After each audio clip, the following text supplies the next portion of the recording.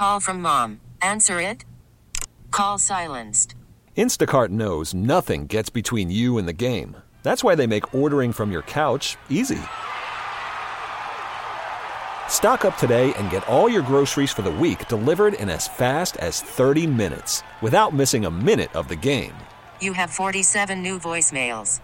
Download the app to get free delivery on your first 3 orders while supplies last. Minimum $10 per order. Additional terms apply. Listen to every MLB game live. In the deep left center field, it is high, it is far, it is gone. Stream minor league affiliates. The Midwest League home run leader. And watch the best baseball highlights and look-ins on MLB Big Inning. MLB At Bat is your all-in-one live baseball subscription for only $3.99 per month. Deep left field, it's gonna go. Alvarez ties the game. Subscribe to At Bat within the MLB app today. Major League Baseball trademarks used with permission.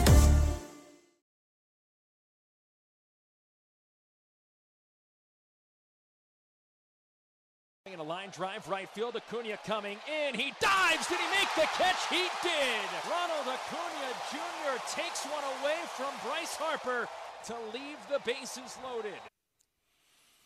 Oh, boy, that's Pat McCarthy, son of Tom, last night on 94 WIP, where the Phillies really had their best opportunity to score 2 outs, bases loaded. Bryce Harper hits a liner, and, well, you heard what happened. I'm Glenn Mack now with my pal Jody McDonald. And, Jody, let me start with asking you the question that is going through the minds of all Philadelphia sports fans this morning. They're not going to blow this, are they? I don't think so. It's pretty lukewarm. Yeah, that's exactly where I'm at right now. I'm not panicked by any stretch of the imagination. I'm not Chicken Little and the sky's not falling, but nor am I throwing my chest out in front of me and saying, what do you mean blow this lead, Glenn? Yeah, the last 2 games have been a little disappointing. And for me, the biggest thing was, and yeah, they blow a lead late. Atlanta goes nuts in the 8th inning on Friday night. Last night, they just couldn't do enough early in the game, and their mini run late came up short. Sir Anthony getting tagged on Friday night. Still thinking about that one, are you? Yeah, because he's been so good all year, and he comes back from injury and hits the ground running and looks like the downtime might actually help him, that it could be looked at as a plus that he got hurt at the end of the year. Yeah, he didn't look good at all for me on Friday night, and that scares me more than anything else over these last 2 losses to the Braves. Yeah. Hey, I hear that, which is why I'm really eager to see his next outing, right? Every good reliever will have a meltdown game, right? It happens, and he couldn't find the plate, and he was sloppy, it was bad. I think your question is fair. Your outlook is reasonable, which is that a one-game thing where he just didn't have it that night, or do we have something to worry about? And so Jody, today, they get the lead off of Spencer Strider. Yeah. Yeah, and we don't know that. No, I'm just supposing.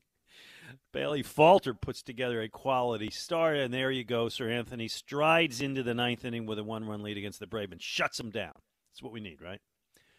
Okay. That would be nice. That would be nice. So just to give people kind of the numbers where we are right now, the Phillies are in everybody knows, they're battling with the San Diego and Milwaukee. There's 2 wild card spots. Those 3 teams are going for it. Both the Padres and the Brewers won yesterday. The Phillies lead San Diego by a half game and Milwaukee by 2 games. I think Phillies have 17 games left to go. And as we have seen in past years, Jody, no lead is safe at this time of the year. The Phillies have 5 games left against the Braves today, next week. The Braves are playing to, catch the Mets.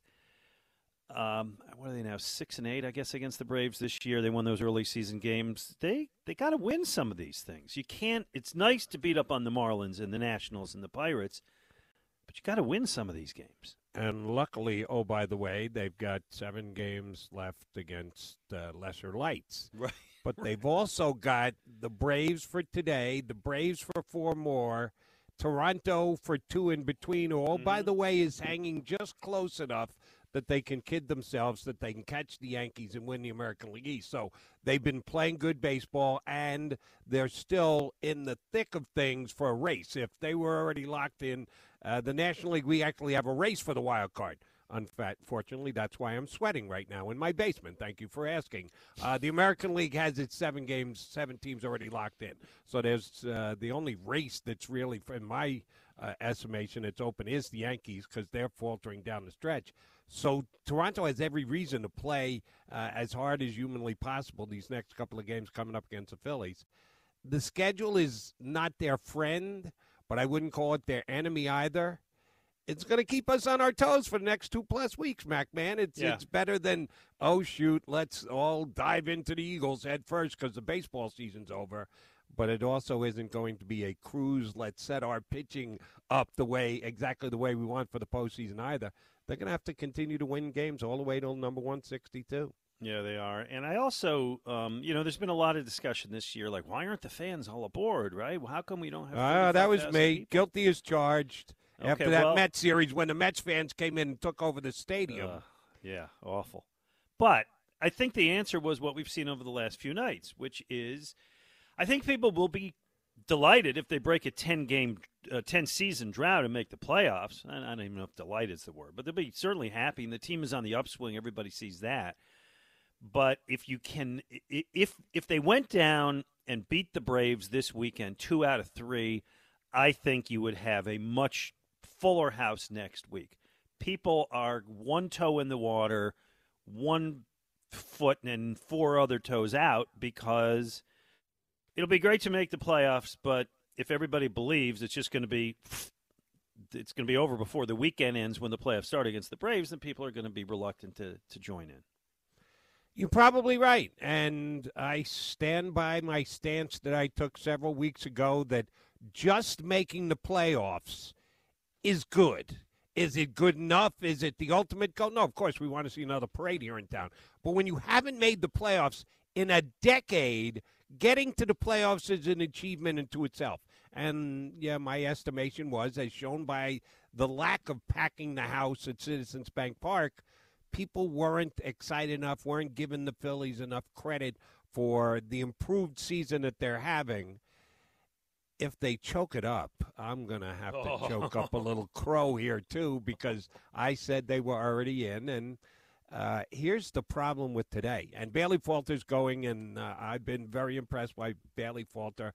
I went back this week on my if the Phillies make it, and this was before they lost the 2 games to the Braves, the whole how do you use your 3 starters in the 3-game series? And I'd like to sandwich a lefty in between Nola and Wheeler and not just roll out my 2 quasi-aces for the first 2 games because that's what everybody does. Well, everybody's never been in a 3-game series before because there's never been a 3-game series before. Mm-hmm. So that's why I say I'd think a little outside the box. And if you win game 1 on the road, you come back with someone in the middle between Wheeler and Nola, and you hold your second guy for game 3 if you need it and or have him ready for the first game of the next series.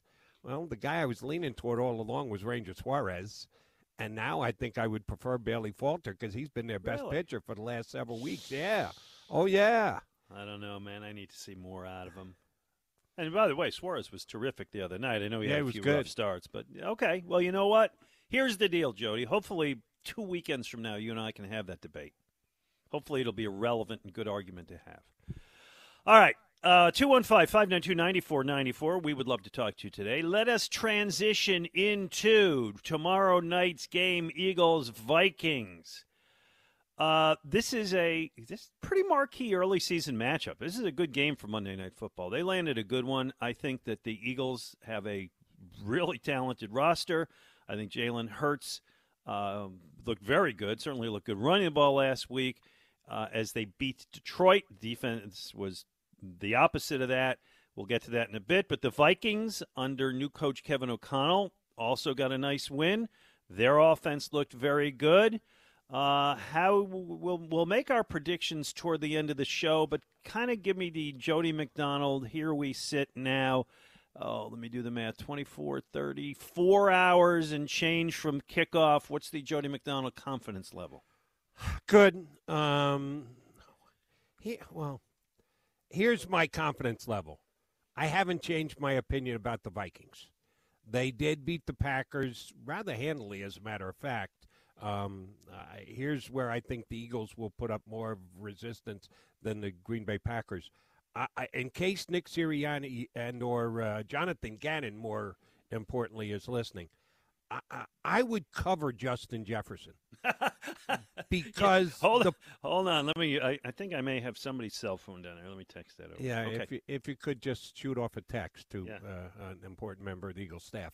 Because, again, I wasn't watching. I'm on the air while the game is being played last week, so I wasn't watching every single snap of the Packers against the Vikings.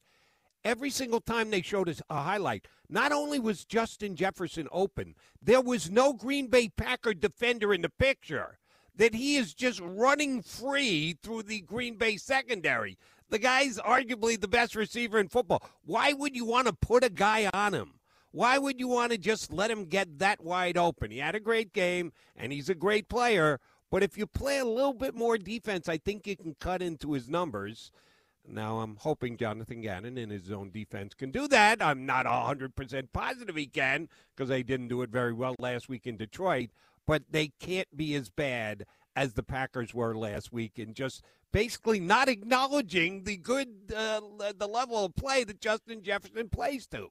He had 184 yards last week. The only guy, by the way, who had more receiving yards than A.J. Brown last week. And what I imagine, I can tell you what you're going to get from Jonathan Gannon. He will, and by the way, Eagles have two very good corners in Slay and Bradbury, or as Merrill called him on the interception, Blackberry, which was great. But what Jonathan Gannon will do is say, okay, we're going to let him catch underneath all day, but we don't want to let him get by us. So Justin Jefferson will have 10 catches for 120 yards, and if he has a touchdown, it'll be under 20 yards. How do you like those for stats? Not great. Well, okay, but I'm better telling you, than against the Vikings. You're right, but against Packers, yeah. It's not going to wow me by any stretch of the imagination. Here's when I text you last night. This is the one thing that unnerves me about this game on Monday night, and it's not the Vikings. Like I said, Vikings defense played better than I thought. They've added a couple of veteran linebackers who seem to have kind of secured their defense a little bit. I don't love their secondary, so I think that Jalen Hurts and A.J. Brown, hopefully this week Devontae Smith and Goddard can pick up where they left off in Detroit. Here's what scares me about the Eagles. Their defense isn't ready for the start of the season. It wasn't in Detroit. And I have no reason to believe it's going to be significantly better this week because a whole bunch of guys, you guys don't have to practice this week. Injury report says rest. No injuries, just rest for veteran guys on the Eagle defense. They look like they're ready to tackle to you on Sunday against the Detroit Lions, G-Mac? No, they certainly did not. No. So let's just continue to let them rest and not be ready for the start of the season.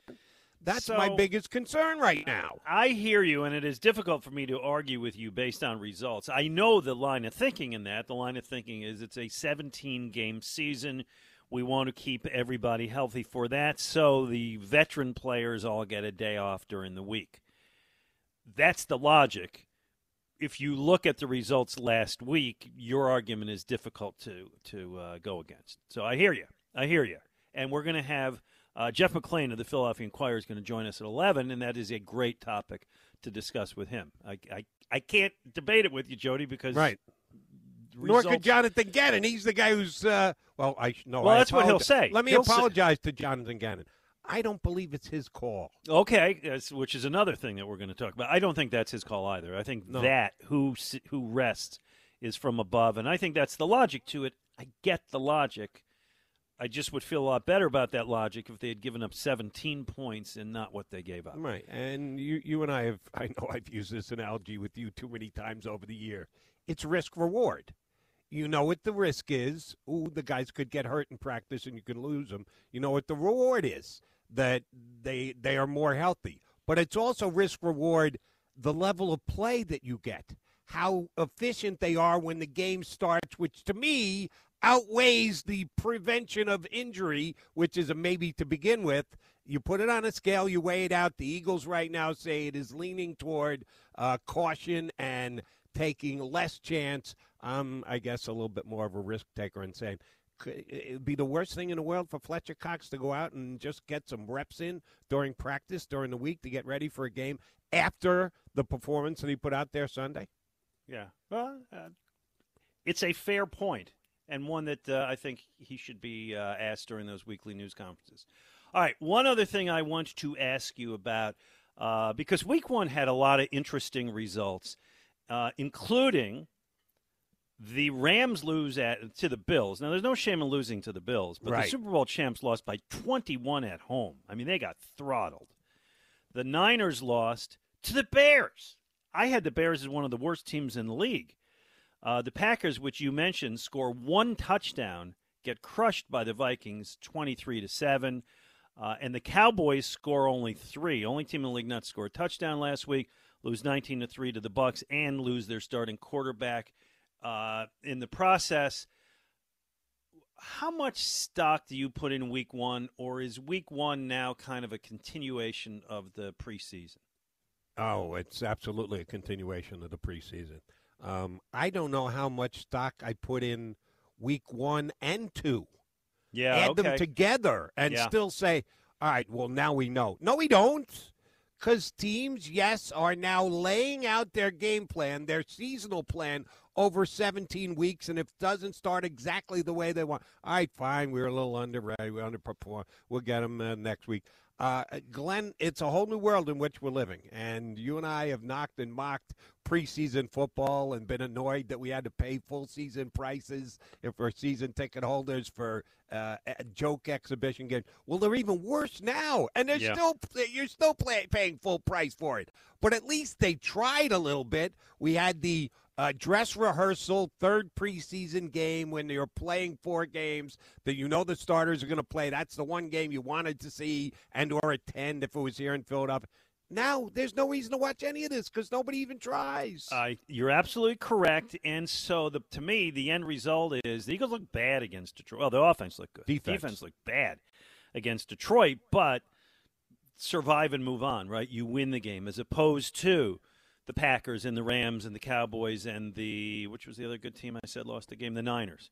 Yep. All of whom lose their opening game, all considered good teams in the NFC. Hey, the Eagles were not impressive overall. I don't think people walked away from that game happy, but they won. And I think that's, it's going to be the first couple of weeks. We'll be kind of who we are, feeling it out, and then you hit your stride.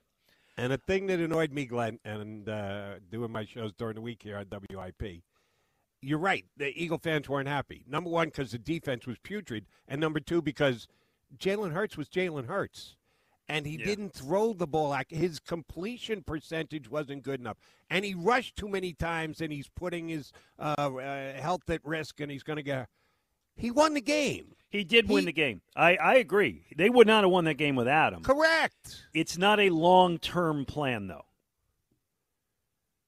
Well, week 1, can we just no? That's right. That's right. Week 1, Jody, you heard what I said to start. You survive, and that's great. Now we move on. In the long term, it's got to change. Let me get a call in here, and then I want to throw you what's going to be our Shibe Sports gift card question of the day. Joe from Mayfair has been waiting. Hello, Joe.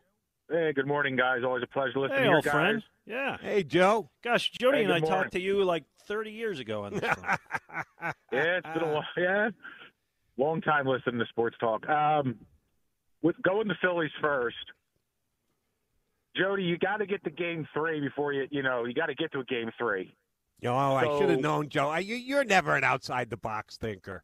Well, no, outside the box would be Game 3 is you got 3 starting pitchers that can go and you can alternate. So it would be outside the box. But you're a manager, you got to go Wheeler 1, Nola 2. Game 3, you can go lefty, righty, lefty. You can go Balder, or then it's Eflin, and then Suarez. You have 3 starters that can go in Game 3. So for me, not as good as the Braves. But if your starting pitching can have one of your 2 top aces can hold them to 2 runs or less, and you pull out 1, you go to Game 3. Then you're talking about you go outside the box and do everything you can to win a Game 3. They're not that far off. Their star hitter, caught the ball and hit a couple hits, and our star hitter just missed because their star player made a great catch. So, they were in both games. The bullpen faltering in the 8th inning, and I hope Dominguez battles back from that and bounces back from that. And, they got to get into the playoffs, but they're not that far off. Kyle Seager here, another bullpen piece there. You're right there. Kyle Seager here. Okay, I think it's Corey, but okay. Corey, I apologize. Okay. There are 2 Seagers. It was I Corey. know. Listen, Kyle was great for a lot of years. What He is was. your Eagles-Viking point? Eagles-Vikings point is very simple. Week 1, every team's not ready to go. I think they're a defensive coordinator away from being a top contender. I don't like his game planning. I don't like how he doesn't adapt to what the other team is doing. They can trap you all day, and he doesn't adjust at all. It's his scheme instead of adjusting his scheme to the players and talent he has. For me, there's a lot of ball hawks on this team, and this team's not aggressive enough at all. They're very passive still. And if your front four is not getting any pressure, I'm not talking blitzing every down, but if they're in a pass situation and you got a ham and egg or quarterback back there in Goff who will make mistakes if you do attack at certain angles, you need to be able to do that. And I do not trust this defensive coordinator whatsoever. And my second point on Jalen Hurts is no matter what this guy does, it's never going to be good enough in this town. It's never going to be good enough. And it's a shame. I hear you. Let me, Joe, and I appreciate it. I got to run. So Mike Sealski and I discussed this yesterday, Jody, because we do the This Week in Sports History, and this was the anniversary of Randall throwing for 447 yards, and it's also the anniversary of Donovan McNabb's first game. And we talked about those guys and Jaworski, and other than Nick Foles, I don't think it's possible for any quarterback to be universally loved in Philadelphia, or maybe in most towns if he doesn't win a Super Bowl. I just think that's the nature of the job. Right. You are more under a microscope in this town at that position than any other position and any other team in any other sport. Mm-hmm. It comes with the territory. You are 100% right. But I think we're a smart enough fan base that we've got to be able to say, but here's the big picture. And here's what he's good at, and here's what he accomplished. Here's what I got questions for. Here's where I severely doubt it. No, everybody just lumps everything into one big evaluation. Can't do it. Runs too much. Completion percentage isn't good enough. So you look past all the other things that are going right and well, and that he does well, because the one knock that you have, or a couple knocks, but the one prevailing knock that you have doesn't fit the perfect mode of quarterback that you want. So let's dismiss the guy. That annoys me greatly. Jody, you're looking for nuance in sports talk radio, and let me know when you find it. All right. Okay. We're going to go a little long here because I want to introduce our Shibe Sports giveaway for the week. This Week in Philadelphia Sports History giveaway brought to you by Shibe Vintage Sports, where there's a story in every stitch. Check out their throwback apparel at their Center City location or at shibesports.com. A $50 Shibe Sports giveaway, which you can use in the store or online. And here's a question. Yesterday, Jody McDonald, was the 50th anniversary of the debut of the TV show MASH, which is, in my mind, remains one of the 10 greatest shows in the history of television.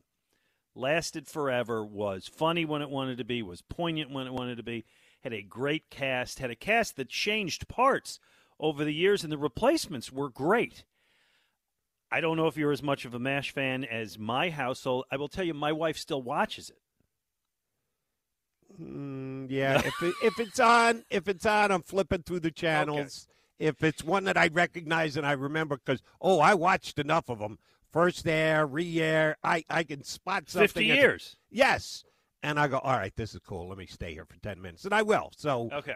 But I don't go looking for it. Does Judy know what time it airs and specifically I'm not sure if she tunes knows in for it? I don't know if she knows what time it airs. I think it's on MeTV. I'm not sure, but I will sometimes, like if I'm out or whatever, I walk into a room and she's just watching it. So okay. our question for today, and the one that will win the $50 gift card. And, Jody, I think that the three of us have to be judges, you and me and our producer, Dan Wilson. And the question is, name a show that's on now or in the last 10 years that will still hold up 50 years from now. MASH is 50 years old, and it still holds up. You may have seen them all and not want to see them again, but it still works. Yeah. It's still good. I think American Idol is not going to look great in 50 years if you go back. I think The Masked Singer, 50 years from now, people go see The Masked Singer and they think, what was that stupidity? I don't think Young Sheldon is going to, which is a top 20 show now, is going to be like MASH. Seinfeld is still funny. That went off there in 1998, so it's almost halfway there. Give us a show that's on now, or let's say the last 10 years. It doesn't have to be on this minute, but on the last 10 years, a drama, comedy, network, streaming, whatever, that will hold up, that will still be a good show. Oh, gosh, Jody, 2073.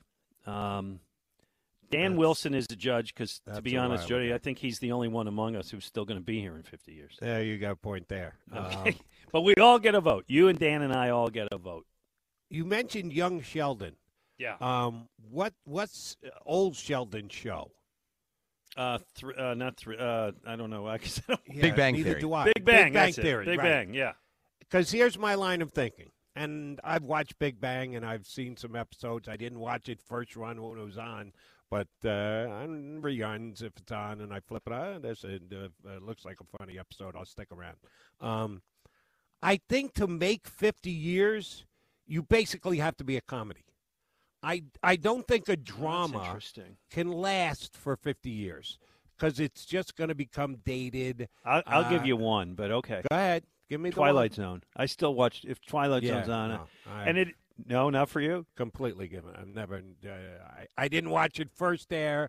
You were too young. I was too young first there, but yeah, okay. Right. I've seen a couple of episodes with performers, actors that I know from something else other than Twilight Robert Zone. Redford. I didn't know he was on the Twilight Zone, so I'll stay and watch it for that reason. Wow. Yeah. But that's the only reason. If it worked for you, good for them, good for you. Didn't for me, but I think it needs to be a comedy. I think that's a decent point, actually. And I don't know of a comedy that's on network. There's a reason why I'm going to give you the exact answer you don't want from me.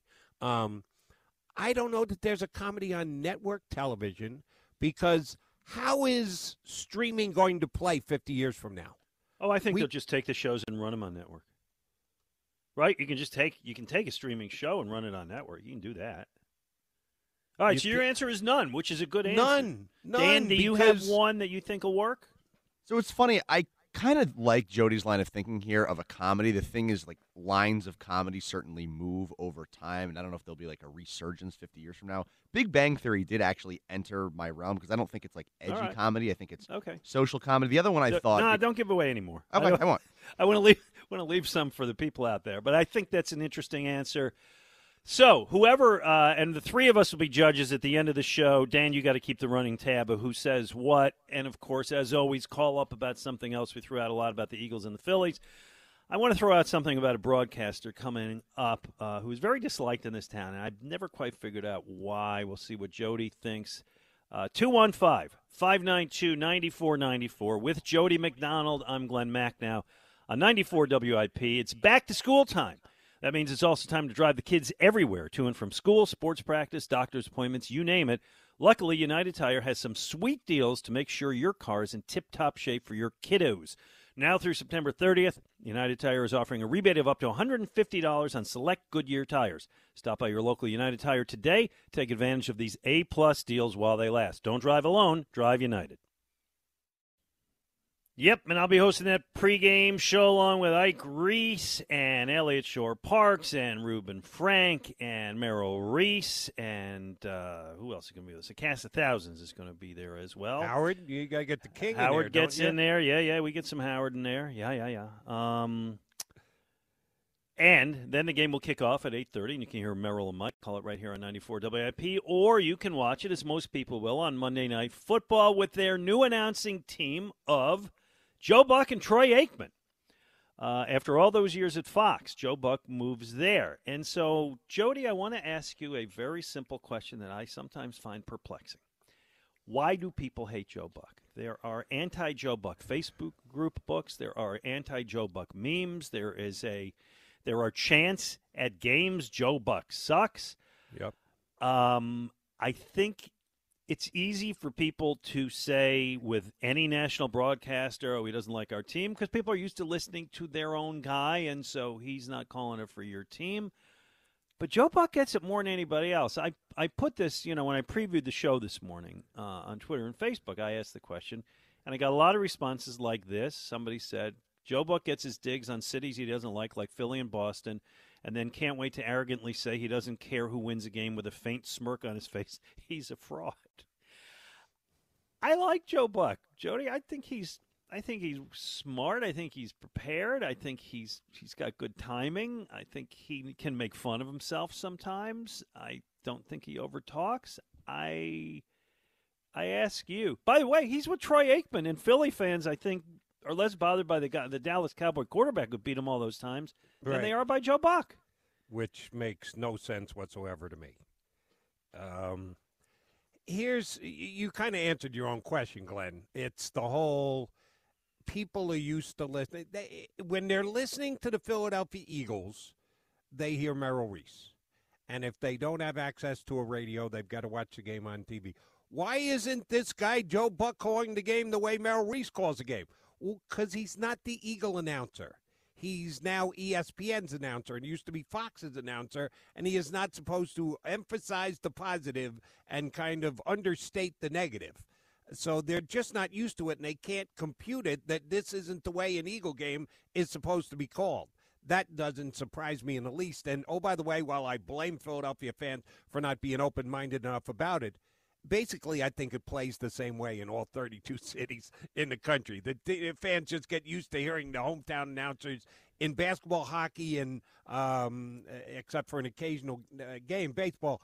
Oh, it's the same thing. You're listening to your hometown announcers all the time, and when you hear a national one, you make the playoffs, you go, oh, my God. I remember you and I had just started together when the Phillies went to the World Series, and Tim McCarver was getting trashed here in Philadelphia. Former Philly, by the way. He's openly rooting for the Toronto Blue Jays.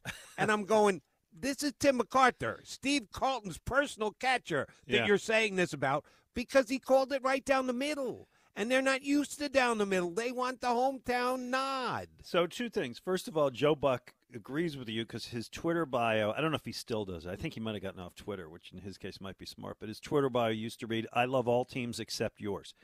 We don't feel that way about Al Michaels, do we? Or Jim Nantz, or I'm just trying to think of other guys who call national games. It's Joe, but didn't feel that way about Summerall and Madden, or it's Joe Buck. So Joe Buck. Can I answer that? Sure. Joe Buck is the Fox guy. Well, so ESPN, the Eagles play more games on Fox than anywhere else by far. That's their majority of the broadcast. So you don't get Jim Nantz all that often calling Eagle games. So he doesn't get to the annoyance level of a guy like Joe Buck does. So Joe Buck did an interview with Jamie Apodi, Channel 6, this week to kind of set up the Monday night game on ABC, and had a great response. I watched it. I do think his tongue is in cheek, but I think it was really clever. And this is what he said about his relationship with Philadelphia. Man, if I could just say to you, Philadelphia, I'm a fan of Rocky. It was my favorite movie as a kid. I love the colors of all of your teams. My dad was really, really good friends with Harry Kalas and Richie Ashburn. I worked with Tim McCarver forever, who was the voice of the Philadelphia Phillies. And what else can I say? I mean, I loved Bookbinders when it was there. I was there as a kid. I mean, the Liberty Bell, for God's sake. I took my daughter there on a little history walk. It's where our government and our nation really started. So it's a lot to love there, and I want you to love me. Jody, your thoughts? And here's the other thing that about Joe Buck that I think plays against him. For that short period of time, and I don't even know how many shows he actually did, Joe Buck did an interview/entertainment show, attempted to do. It was short-lived because it wasn't very good. Oh, yeah, it was a disaster. Yeah, it really was. And I think people kind of held that against him, too. And I don't know Joe well. I've met him a couple of times. I actually know his dad better than I know him, because his dad was calling the Cardinal games when my father was the Cardinals general manager. So whenever the Cardinals came to town, I made sure I made it. And we go into the press box, and we'd oftentimes sit with his dad, me and my dad, when the Cardinals were playing whoever they were playing when I got a chance to see him. I got no issues with Joe Buck. I think he is the consummate pro when it comes to calling games. But I think he's tried a little too hard, and I think he even tried a little too hard with that answer. I think he was pulling everybody's leg, but I admire him for it. But that's, you do. I don't. Yeah, I think he was playing. I think he was, but it fell flat on its face. Yeah. Okay. All right. I hear you. So we throw that in. Why do you hate Joe Buck? For the record, Jody and I do not. Absolutely not. I think he's phenomenal, not just good, phenomenal play-by-play. And that's the only thing he should be attempting to do, and that's the only thing I care about as a observer of his work on Sundays. I think he's great at what his main job is. All right, let's get Bill in Doylestown. You're on with Jody and Glenn. Hey, Bill.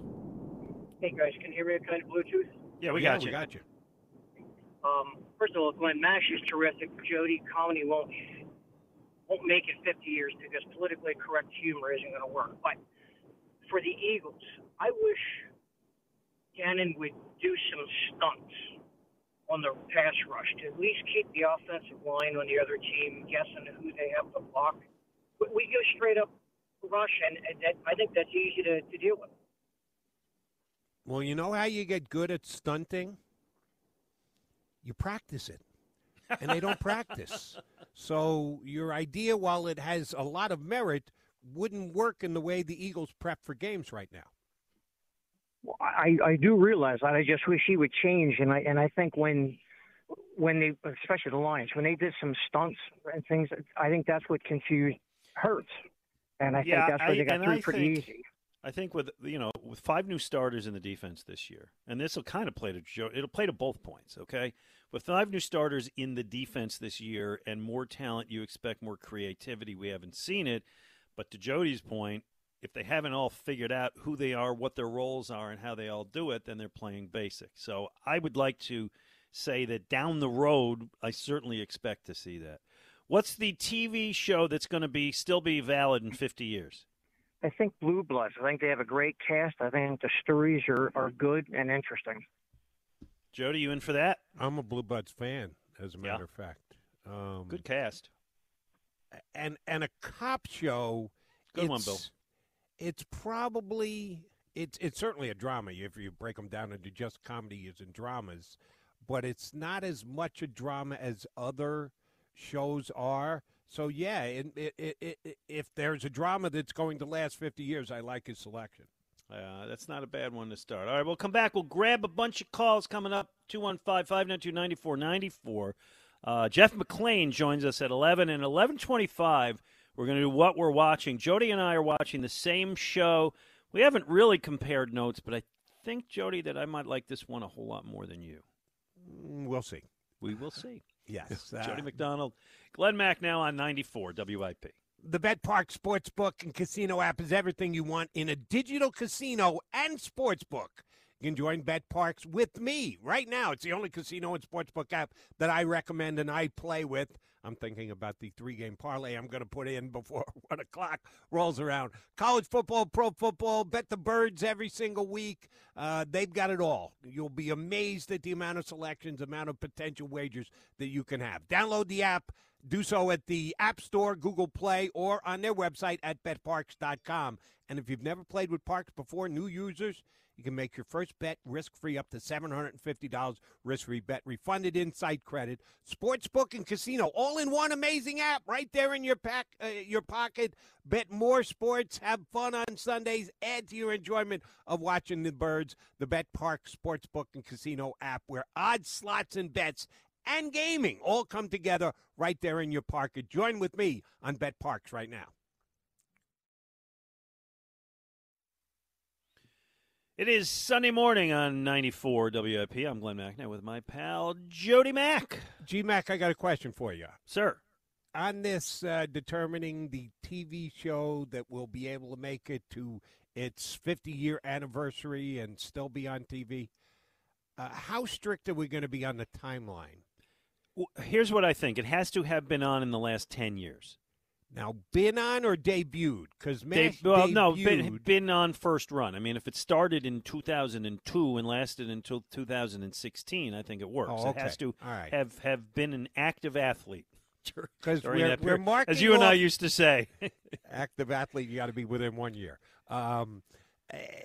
Because we're marking MASH as a 50-year Debut accomplishment, but it debuted at a time because, like I told you, I'm a Blue Bloods fan, and I went back and double-checked, and it debuted in 2010. Yeah. So That's okay, but it's still on, right? Debut in the last 10 years. Yeah, it's still first run. Yeah, has to have had new episodes on in the last 10 years. Okay. Jody, you and I will not be here in 2073 to judge this, promise you. You got a point there. But somebody's going to win today.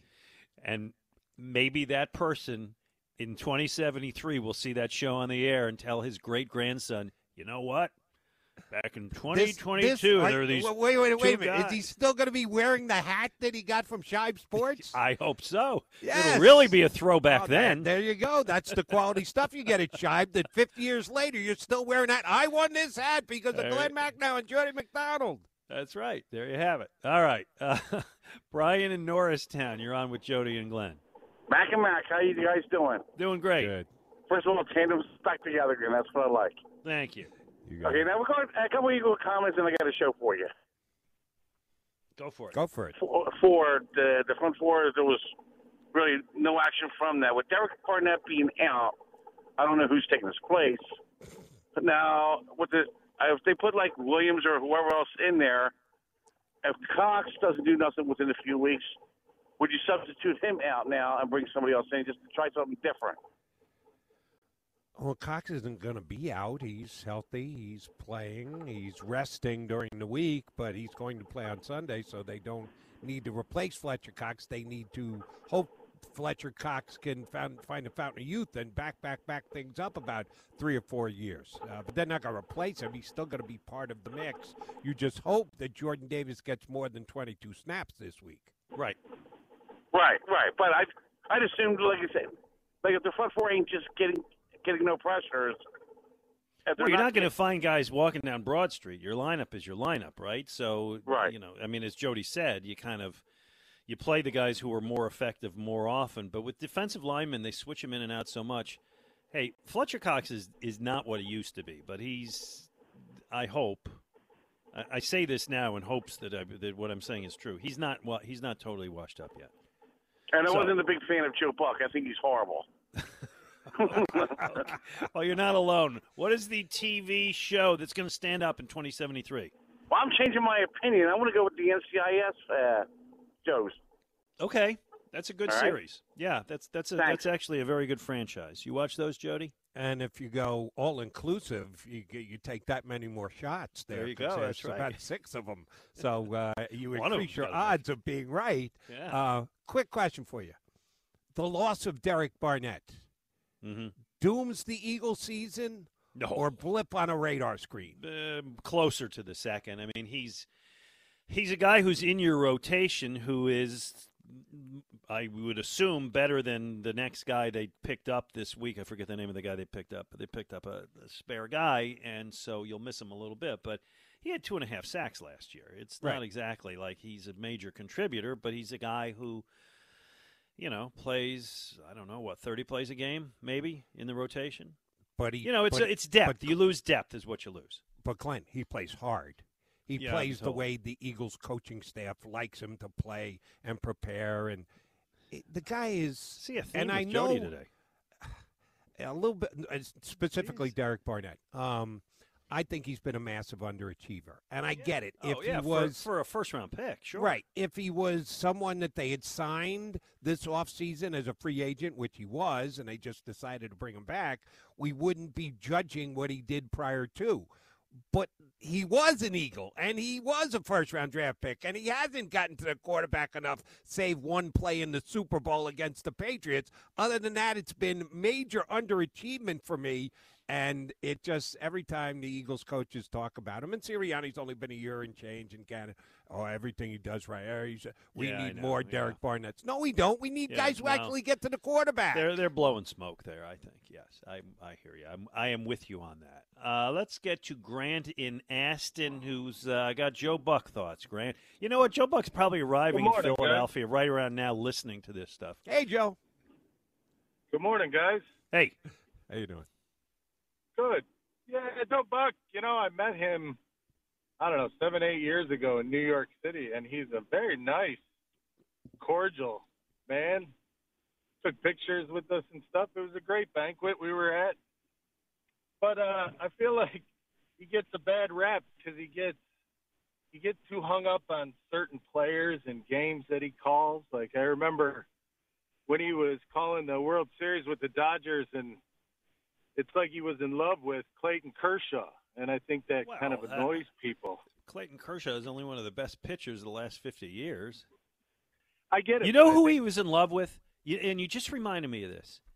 He was in love with Kyle Schwarber, who's now here. Right, when the Cubs were in the World Series. He was in love with Kyle Schwarber. Yeah, and I'm from Chicago because Schwarber had come back from getting hurt, in spring training, just for the World Series. But he has this overly amount, and it sucks because he has to be kind of generic to all teams because he calls so many. You're right about that. But he's a great announcer, he's got a strong voice and he calls games well. The knowledge that he has is great, and he's a nice guy. So I think he gets a bum rap, but he is a little on the annoying. Other than the Kershaw love, eh? All right, what's your TV show that'll last for the ages? I would have to go with The Simpsons. Ooh. That's interesting, Jody. It's already been on for halfway home. Yes. Yeah. I love it. I can still turn it on. It's like I don't watch it regularly, but if I'm flipping around and it's on, I usually hang with it. It's not a bad answer for me. You? All right, I'll do a little humble brag here. Do you know how The Simpsons debuted? Yeah, it was with it was a series. It was a thing within the Tracy Ullman show, just Correct. like a segment. Yeah, just one. And it was segment much more primitive back then. Everything was. No, I mean the drawing of it was it was not as tight. Yeah, right. But all cartoons were at that time because it was long enough ago. Probably they didn't even know how much they had no idea it was going to blow up and become what it became. But you're right. They probably didn't pay enough money to make it look better at the time. I love that. I would specifically, with my VCR, record the Tracy Ullman show, fast forward through all of Tracy Ullman. The big tape cassette there? Yes, correct. Be kind, rewind? Yes, sir. To watch the 5-minute insert of The Simpsons and then shut it off. I didn't care for Tracy Ullman, but I thought that The Simpsons were that great. If you could have bought stock in just The Simpsons, I would not be working with you, Glenn Mack. Now I would have retired because you'd have an island of your own somewhere. I was that big a fan of just that little snippet in the Tracy Ullman show, and 30 however many years later, it's still first run. So much money could have been made. And I even asked a buddy once, who was a guy who worked on Wall Street, can I? He goes, you buy Fox or you don't buy Fox, but you can't buy just The Simpsons. So I'm that big a fan of the show. I think it's the longest running show on TV. Yeah. I mean, not counting like Meet the Press or whatever, but I think it's, episodic. Yeah, I think it is. Yeah. 215-592-9494 coming up. We are going to talk to Jeff McLean of the Philadelphia Inquirer, covers the team, and Jody's got some pertinent questions. I'm looking forward to that. Jody McDonald, Glenn Mack, now Sunday morning on 94 WIP.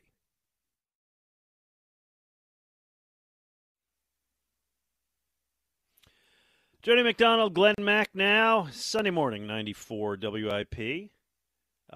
Eagles tomorrow against the Minnesota Vikings. Monday Night Football.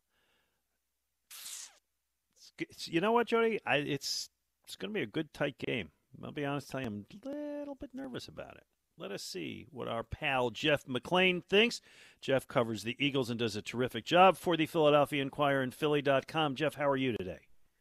Good morning. What's up, guys? Good morning. Hey, Jeff. Jody, I want you to go first because you got an issue that's you care about a lot. Yeah, I do. And it's an issue we'll never be able to say definitively. We know the effect that it has on games week in, week out, but we can all have our opinions, so we need Jeff's. Jeff, do the Eagle veteran guys need more rest than anyone else in the National Football League?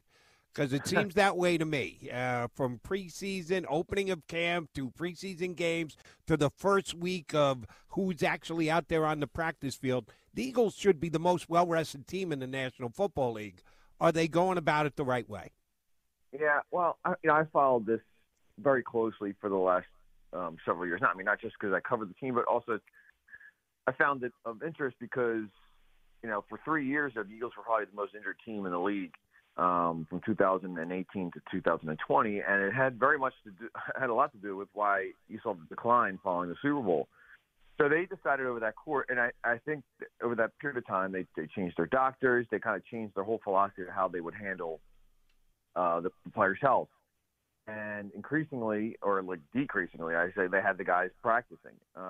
And you would start to see kind of guys like pop up on the practice report that Fletcher Cox wasn't practicing sometimes during the week, and maybe it would be Kelsey, maybe like primarily those two guys. And then, the last two training camps, once Nick came aboard, they went even more aggressive in terms of the kind of scaling back how hard they practice these guys. And you know what? Last year, they were one of the least injured teams in the NFL. And coming into, and throughout training camp and coming into the season, they are, again, one of the least injured teams, in the NFL. They had nobody on the practice report the injury report last week. They've had nobody on the injury report this week. That's never happened, I think, as long as I've covered the team. So you tell me. Right, but do we not count Andre Dillard and Derek Barnett? Well, I'm talking about the injury report. But yeah, those guys are hurt. But I would say with those guys, those injuries have nothing to do with soft tissue injuries. That's really what the resting of players is what they're trying to address. And that was a major reason why they're having so many injuries. Yeah, there are the injuries, the ACLs, the Achilles, the broken bones, stuff like that. Those are, in most cases, there's not much you can do about those types of injuries. And that's what we saw in both the cases of Andre Dillard and Derek Barnett. What they're trying to do is they're trying to decrease the number of soft tissue injuries. Now, yeah, you could say that there is there's a negative, possible negative that comes with that. And I think maybe to some extent you saw a little bit last week with the fact that they just weren't tackling well. But I don't think it was that. I think the lack of tackling, and we'll probably get to the subject in a second, had more to do with not putting the players in the right position. But to me, it seems like the Eagles, the way their approach is working. Now, there are other athletic trainers that I've talked to and on other teams who say, no, football players should be trained like boxers. They need to spar to get their bodies ready to play at that level. There are certainly teams that still do it that way, but the Eagles are doing it this way, and they believe that it's working for them. All right, and you mentioned the how poorly they tackled. It is too early to overreact to the defense, and I don't want to do that, except that it's a lot of what I saw last year, and they sure didn't look good. We can get to the overall, but I want to start with Hassan Reddick, who I thought was kind of invisible that game. He'd signed the huge deal in the offseason, 3 years, $45 million. I know you went through the tape play-by-play. I literally at one point looked to make sure I had his right jersey number because he played 47 snaps and I didn't see him. Yeah, I watched a lot of Reddick on the tape, and the only play that he made was in terms of highlight play was he had a tackle for a loss in the run game. But in terms of the pass rush, the reason why you brought him here essentially, he did nothing. He didn't touch the quarterback. And that's so what not is that? acceptable. Is that scheme, or was that he just didn't get off to a good start? What do you attribute it? I think it was a combination of things. I think it was him probably not getting off to a good start. I would say that also the Detroit Lions have a very good offensive line, underrated. We probably didn't address that as much as, at least I probably felt like I should have talked about it a little more heading into the game. I knew that they were good, but that's probably the strength of their team. And I think some of it had to do with scheme. I thought some of the rushes, they had him kind of off the ball, rushing from that spot, and so what you're doing is you're taking him further away from the line, and you're kind of almost blitzing him, and the ball is coming out quick. Now that goes back to the defensive coordinator, and are you marrying your coverage up with your rush so that when you are blitzing guys, you better have your coverage guys in the right spot so that Jared Goff isn't getting the ball out quick. And if you look at the numbers, he was getting the ball out quicker than any other quarterback in the NFL last week. So I think some of it's on Hassan, and I think some of it's on the scheme. All right, along those lines, defensive line, getting the guys in the right spot. I would suggest getting Jordan Davis on the field a little more often, would be putting him in the right spot. The Eagles had a tough time explaining the numbers that came out after the game. When he's in the lineup on the field, Detroit rushed for 2.9 yards per carry. When he was out, they rushed for almost 10 yards per carry. Are we going to see more of Jordan Davis? Well, yeah. I mean, I'll explain it. I mean, this is a kid that they still feel like isn't in peak. You know, he isn't in NFL shape. They want to kind of get into that. Sometimes it takes a whole entire year. Sometimes it takes a whole entire first full off season. And then also, you know, it was his first NFL game. That being said, why do you trade up in the first round for a guy that you say is going to be like kind of the centerpiece, especially of your run package? And he plays less than any other defensive lineman. So I didn't think he was going to play a lot. I was shocked that he'd be the fifth. That was the guy that he'd even be behind Marlon Tuipulotu. So yeah, I agree with the extent there. I thought the bigger issue with the run defense was that they just didn't use the 5-man package, especially early on. That was to me the issue, because you saw when they had the 5-man out there. Now certainly Jordan was out there and he was playing well. I don't want to overstate his performance. I think that is kind of, we've seen that now. Oh, Jordan Davis was unbelievable. He was good. But right. You could still run that 5-down package with Javon Hargrave, who played over the center last year more than anybody else, or you could do it with Marlon. So to me, that was the bigger issue. Of that, of course, includes Jordan Davis. Why isn't your number one pick out there more than he is? And I think we'll see him more as we go along here. But I think it's going to be a little bit more of a process than maybe people outside the building are realizing. All right, my last question on the defense relates to Jonathan Gannon's news conference during the week, and what I really don't think was a revelation, but it certainly raised a lot of eyebrows, and I'd like you to kind of explain where we are with this, in which Gannon talked about how they sit down, devise the game plan, Howie Roseman is in there, and I think people took that as Howie's dictating how the defense is going to play. You've covered this a lot, and you've covered Howie Roseman's influence on the team and what it has meant with previous coaches. What exactly are we seeing here? Yeah, I don't think John even thought much of it because, again, I think that's kind of par for the course around the NFL. I mean, you're going to have GMs involved at that level. You're going to have some more than others. I would say Howie probably on the scale is probably one of the more involved GMs you're going to see in terms of personnel.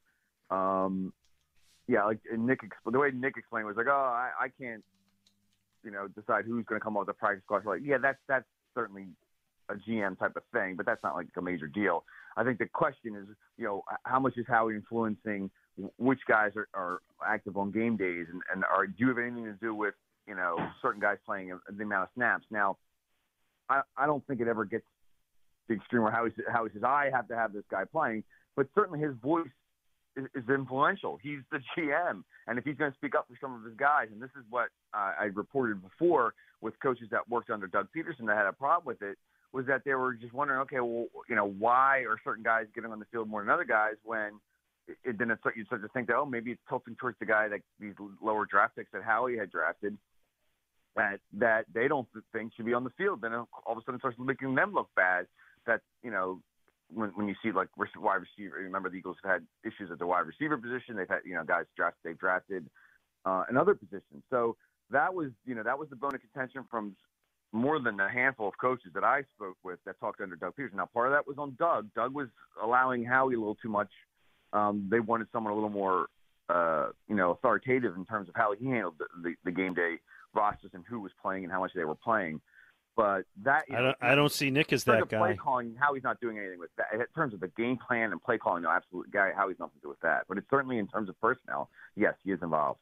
Let me just real quickly follow up. I don't see Nick as somebody who's going to stand up more than Doug did. Maybe he is, but that would surprise me. I would say Nick probably a little more would be willing to kind of put his foot down than Doug might having been around now for a little bit. So, but we'll see how it plays out.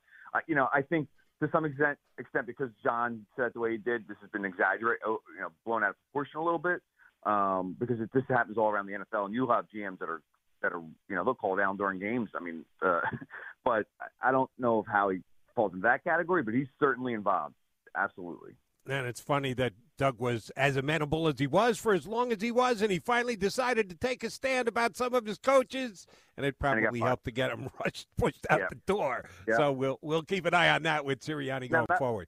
Yeah, I mean, a lot of that had to do with Lurie. Just Lurie was the one who was also dictating what coaches he wanted and which coaches he didn't. That was more Lurie than Howie, but that was that problem. Understood. All right, flipping over to the offense, it amazed me, Jeff, in the ways that I get feedback from Eagle fans on WIP, on my Twitter, on Birds 365. People just not acknowledging that Jalen Hurts won the game for him last week. Say what you want. The defense wasn't good. A.J. Brown is great. Get it. But somebody's got to throw it to him. They won the game because Jalen Hurts played the game the way he played the game. But God forbid he rushed too much or not throw enough completed passes. His percentage is not good enough. Why can't, for 1 week, Eagle fans just accept, hey, the kid won the game for us?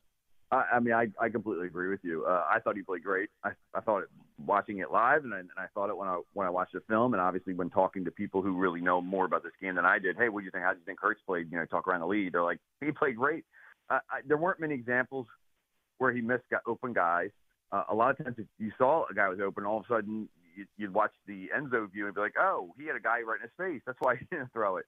Now, certainly, as we go along here and Jalen matures, you'd want to see him maybe, okay, you can sidestep that guy, or you can just keep your eyes downfield and you can hit that guy. I mean, you see, some of the better quarterbacks be able to do that. And I thought there was a particular third down late in the game where he could have done that. He had AJ wide open over the middle. If he just takes a step up and throws it, that's a huge gainer. And he only took a 2-yard scramble and then they had a punt. But other than that, there was a throw before the half when the Gainwell was seconds left and the Eagles had no timeouts. That was a bad decision. But other than those two ones, I thought Jalen did everything that you'd hope that he would do, especially considering his skill set. And I just feel like around here and maybe even everywhere, it's like everyone's become these quarterback experts because we just become so saturated with opinion on the subject. And it's just like, oh, well, is he going to win a Super Bowl playing this way? Well, like, first of all, who said anything about Super Bowl? We're just talking about the one game that he's playing or each plays that he's playing. I mean, like, why do we have to get ahead of ourselves here? This is a kid that's only starting the second full season as a starter of his career. He's only 24. I saw improvement. I saw a guy who, when he was in trouble, he's rolling to his left, was throwing the ball away, when typically last year he tried to run it or he'd try and throw it across his body. I saw a guy that every time, he could avoid contact, he would get running out of bounds or sliding. And maybe a few times before he wouldn't do that. Now, of course, that does open him up for injury, and you have to question that 17 times running the ball is going to be a sustainable winning formula. I would say no, but the Eagles aren't saying that either. They're saying this is what he had to do to win this game. Mm-hmm. And guess what? They won it by 3 points because Jalen Hurts did tons of good things. I thoroughly agree. Jeff McLane, you follow him on Twitter at Jeff_McLane, McLane. Always a pleasure, my friend, and thank you so much for being our guest today. All right, guys. Thanks for having me. All right, there you go. Jody, he kind of said exactly what you said there. Yeah. And you and I talked about it in the first segment. The position of quarterback in Philadelphia is a very tough one for everyone to agree on. It's virtually impossible. Yep. Can't happen. So it comes down to percentages. And I thought the negative percentages on Jalen Hurts were out of whack off what he did week 1. Agreed. 2-1. You know what? I'm sorry. I'm sneaking a call here. Joe and Berwyn, you've been up next. What do you got on your mind, Joe? Yes. Hey, how are you guys doing? We're good. Good, bud. Very good. I'd like to start with great teamwork between you two. To lose Ray is one thing, but Jody, it's great to have you. Thank you, buddy. In there. Appreciate it. I do want to talk about the Eagles' offensive line and aging, but I think Jeff actually kind of covered a lot of that for me.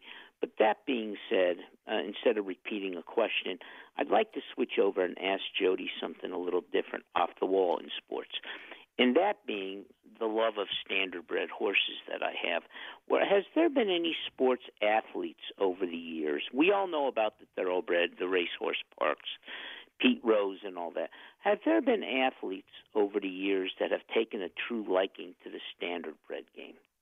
There was one guy, Mac, you may remember the name, John Montefusco. John Montefusco, the Count, the pitcher. The Count of Montefusco. Yeah, Giants. Who was The yes, Giants. he was actually an owner, and I think he tried to dip his hand into driving after his playing career was over and done with. But he's the only one that I know of that is in the harness racing game, who was a former athlete in another sport. Wouldn't he be big for a driver? You know, it's amazing. I guess it's the physics of it, and I don't understand it, Glenn. I've attempted to try and figure it out, and I just can't. The size of the driver is not near as important as it is a jockey in horse racing, because you're not actually on the horse. You're in a cart, and apparently they can pull it just as fast, even if they're pulling less weight. But there are 200-plus pound drivers in harness racing all over the place. Well, there you go. It's a post-football career for Jordan Mailata. I don't know if that he might tip the scales, pardon the pun, for that to actually be true. All right, John and Tim, stick around. We'll take other calls at 215-592-9494. And coming up, Jody and I give you a show to watch on what we're watching. Jody McDonald, Glenn Macnow on 94 WIP. The BetPark Sportsbook and Casino app is everything you could possibly want in a sportsbook and a digital casino. Join BetParks now. Do so with me. It's the only casino and sportsbook app I recommend and play with. I just put in my 3-team parlay for this afternoon's action. NFL, college football. You can bet the Birds every single way. They're up to 3 now against the Vikings on Sunday. Download the app at either the App Store, Google Play, or on their website at betparks.com. If you go to the website, if you're a new user, never played with Parks before, how would you like to start your relationship with a risk-free $750 bet? Risk-free bet, refunded insight credit, sportsbook and casino, all in one amazing app right there in your pocket. Bet on player performances, who scores first, touchdowns. You'll be surprised how many offerings they have, player props, parlays, teasers, you name it, you can get it all. And it all comes together in one amazing app that you've got right there in your pocket. Ready for football action on this Sunday. Join with me on the BetParks app right now. All right. Well, it turns out Jody and I are again watching the same show. It's called Bad Sisters on Apple TV. It's an Irish drama / black comedy family dynamic. Jody, let me. I'll explain it, and then you tell me what you think about it. All right? Sure. It's about 5 adult sisters, one of whom is married to the meanest guy on earth. He's a manipulating, deceitful, nasty SOB who has spent years just kind of belittling his wife, their sister. They all hate him for good reason. I mean, in one episode, he steals his own daughter's confirmation money. Oh. He is blackmailing one of the sisters. He's trying to undermine the business of another. So the 4 sisters, the 4 other sisters, all really well played, by the way. They have this kind of drunken night where they come up with the fantasy conversation that they want him dead, and, well, he ends up dead. I've watched 4 episodes. How many have you watched so far? 2. Okay. Through 4 episodes, we're really not sure if the sisters actually pulled it off or if he just died in an accident. They have a couple of failed attempts. You know what? I don't want to say too much more because you haven't seen it, other people haven't.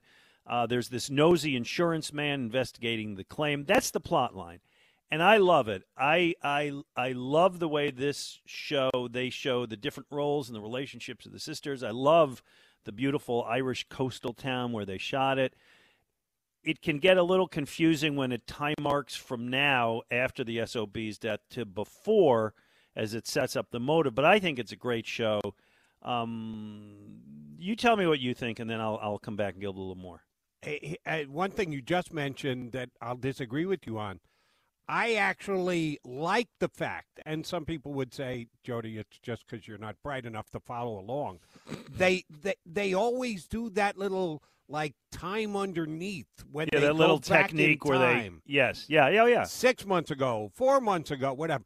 I kind of need that because I've watched shows that jump in and out of time. And like, whoa. Is that present day or was that previously? And I get easily confused, but that's just my problem and issue. I like the way that they do it and go back and forth between the two, and it plays well off each other. So I very much like the way the show is produced, and you are 100% correct. The characters are great. And it's so funny you mentioned it. My question to you was going to be, of the episodes you watch, what is the one thing that you just can't get past with the now deceased husband when he takes his daughter's confirmation money and puts it in? I literally wanted to punch the TV screen. Yeah. I wanted to go over and just punch my TV screen. Yes. What a words we can't use here on WIP that I uttered in my own home, but just he plays it to the hilt. He is such an a-hole. We'll go with that one. Just off the charts bad guy, which everything then spins off thereafter. And the 4 different sisters with the 4 different lives and the 4 different looks at life. I think the characters are great. It kind of drags. That was, yeah, it did. It dragged. The first episode I got to, and then the second episode I was hoping it would pick up the pace a little bit, and it really didn't. So it's got so much potential, and I only watched 2 episodes. You've already watched 4. That it may at some point I may get to the level of like that you have. I'm not there yet, but I do acknowledge that the characters in the show are phenomenal. Each and every single one of them.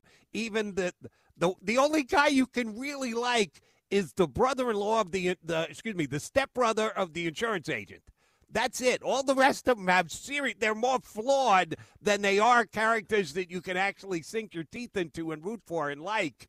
And that's okay, because I like Succession, where you have no characters at all on the entire show. Yeah. You can't root for any of them. They're all bad characters. At least this show has one. So I do like the characters a lot, but I hope the presentation of the story picks up a little bit. It's interesting you say that, and I don't know that I felt that way, but by the end of 4 I didn't. In fact, so I'm watching it with my wife, and we watched episode 4 last night. And I said, "Hey, you want to watch it?" And she says, "That's too tense. It's really tense. It's because it does get to be kind of a nail biter. So maybe you will find that pick up. Okay. If you watch Big Little Lies on HBO, I don't know if you watched that show. Okay, this is that, but I think this is better. It's a mystery. It's a black comedy, as I said. It's a family drama. There are 10 episodes total. I can't wait. I guess Tuesday after football is over for the week, I will watch episode 5. It is on Apple TV Plus, as I said. It is called Bad Sisters. And Jody, so far through 4 episodes, I give it an 8.5 out of 10. You? Yeah, I'd be a little less than that. I'd probably go 7, but with the absolute option of upgrading. Because if you said, Jody, do you think it's going to get worse or you're going to get better? Oh, I'd bet on better. You're sticking with it. It's trending in the right direction. Just didn't completely win me over. This is the way I always judge these things. When you have something that you can go ahead, if you want to just put your life on hold and take the next day, half a day, whatever it's going to take, and spend 8 hours in front of a television. Oh, I've had shows like that. I've started streaming, and I can't move. I can't go. Honey, I can't go to the store. I got to scream up to the wife because I just refuse to move from the TV. I'm not there yet with this show. I may get there, but I'm not there yet. Bad Sisters on Apple TV Plus. That's our recommendation for the week. Couple other things I just want to bring up while we're on TV. Did you get to watch the Thursday night game on Apple Prime Video? Yes. Thoughts? Much like with, I think it's Apple Baseball as well, the quality of picture is unbelievably good. Very sharp, yeah. Really, really, really good. It just it makes you're watching that much more entertaining. The pregame show I watched a little bit. I like Carissa Thompson. I don't know, that shirt that Ryan Fitzpatrick was wearing. I was glad that the definition of my TV was as good as it was. You got every color in the rainbow there. Yeah, and why Richard Sherman is part of their pregame show. When last we heard about Richard Sherman, he was kicking down his father-in-law's door after avoiding a DUI. It does surprise me that the NFL Network they don't care what kind of guys they're hiring to be analysts, as long as they think they're hot, they've got some heat attached to them, and even if it's controversial, if they join their broadcast, they think they're going to get more people to tune in. Okay, one other note. Tomorrow is the funeral of the Queen, and they have predicted that 4.1 billion people watch the funeral. I can't believe that. I think there are like 7.5 billion people on Earth. It means more than half the people on Earth are going to watch the funeral, which, if that is accurate, would break the current record of the most watched thing ever, which was 3.5 billion people watched Muhammad Ali open the Atlanta Olympics back in '96. Ooh. I don't think I'm going to watch the funeral. I mean, I suppose that, like, if I'm in the house and I'm not doing anything, I will turn it on just to see how it's done. But are you staying home to watch it? Is your family staying home to watch it? I will see it because my wife has TV news on every minute of every day. So I will pass by her in whatever room she's watching, and she will have it on. So I will see it. I think you just said, will I sit down? No, I won't sit down and watch it. You'll be a passive viewer. I'll be doing what I do every day and prepping for work and doing shows and getting this ready and that ready and that thing. But I'm sure that I will see it as I move throughout my house, and my wife will have an opinion on it thereafter, which she will share with me. Okay. Well, you let me know, right? Yes, I surely will. All right, let's talk to the people. If my mouse is working, here we go. John and Manayunk, you're on with Jody and Glenn. Hey, John. Glenn, how's it going, buddy? Good, John. I'm a little worried. I think people are a little over positive on the Phillies making the playoffs. Like, it's proven when they play teams like the Braves and the Jays, who are really hot, and I think they play them the next 6 games. I'd be surprised if they win any of them. You know, I think. Well, I don't think they're going to go 0-6, which would make them 0-8. It's actually 7 because they got to play the Braves today, then Toronto for 2, then the Braves for 4 more. So They got their next 7 games against Atlanta and Toronto. Okay, I don't, John. If they lose all of them, I will be on your side that they won't make the playoffs. I don't think they will lose all of them. The statistical models that are used for this, and one of the things I dislike about sports now is there's too much math and not enough art and fun, all project the Phillies making the playoffs still.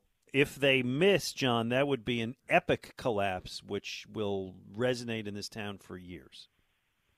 Yeah, well, I think they've proven they can beat the bad teams, but they have a really tough time against the really good teams. You know, right, but making the playoffs it means beating those bad teams, and they play those bad teams a lot still.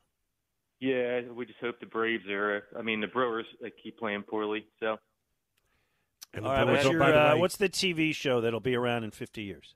I never watched it much since I never had kids, but I think Sesame Street will still be on the air in 22, whatever it is. That's an interesting one. I wasn't going that direction, Joe. Well, they're kind of like The Simpsons, more than halfway home. Oh, I think it's been on for 50 years. 50 already? I think so. So it's going to be on for 100, is what the callers say. Wow. Or at least relevant. Even if it's not on, it'll still be watched. I mean, I guess. My kids watch Sesame Street. Sesame Street, was it around when you were a kid? I guess. Because in my mind, it came around when I was like in middle school, which means you would have been like right in there.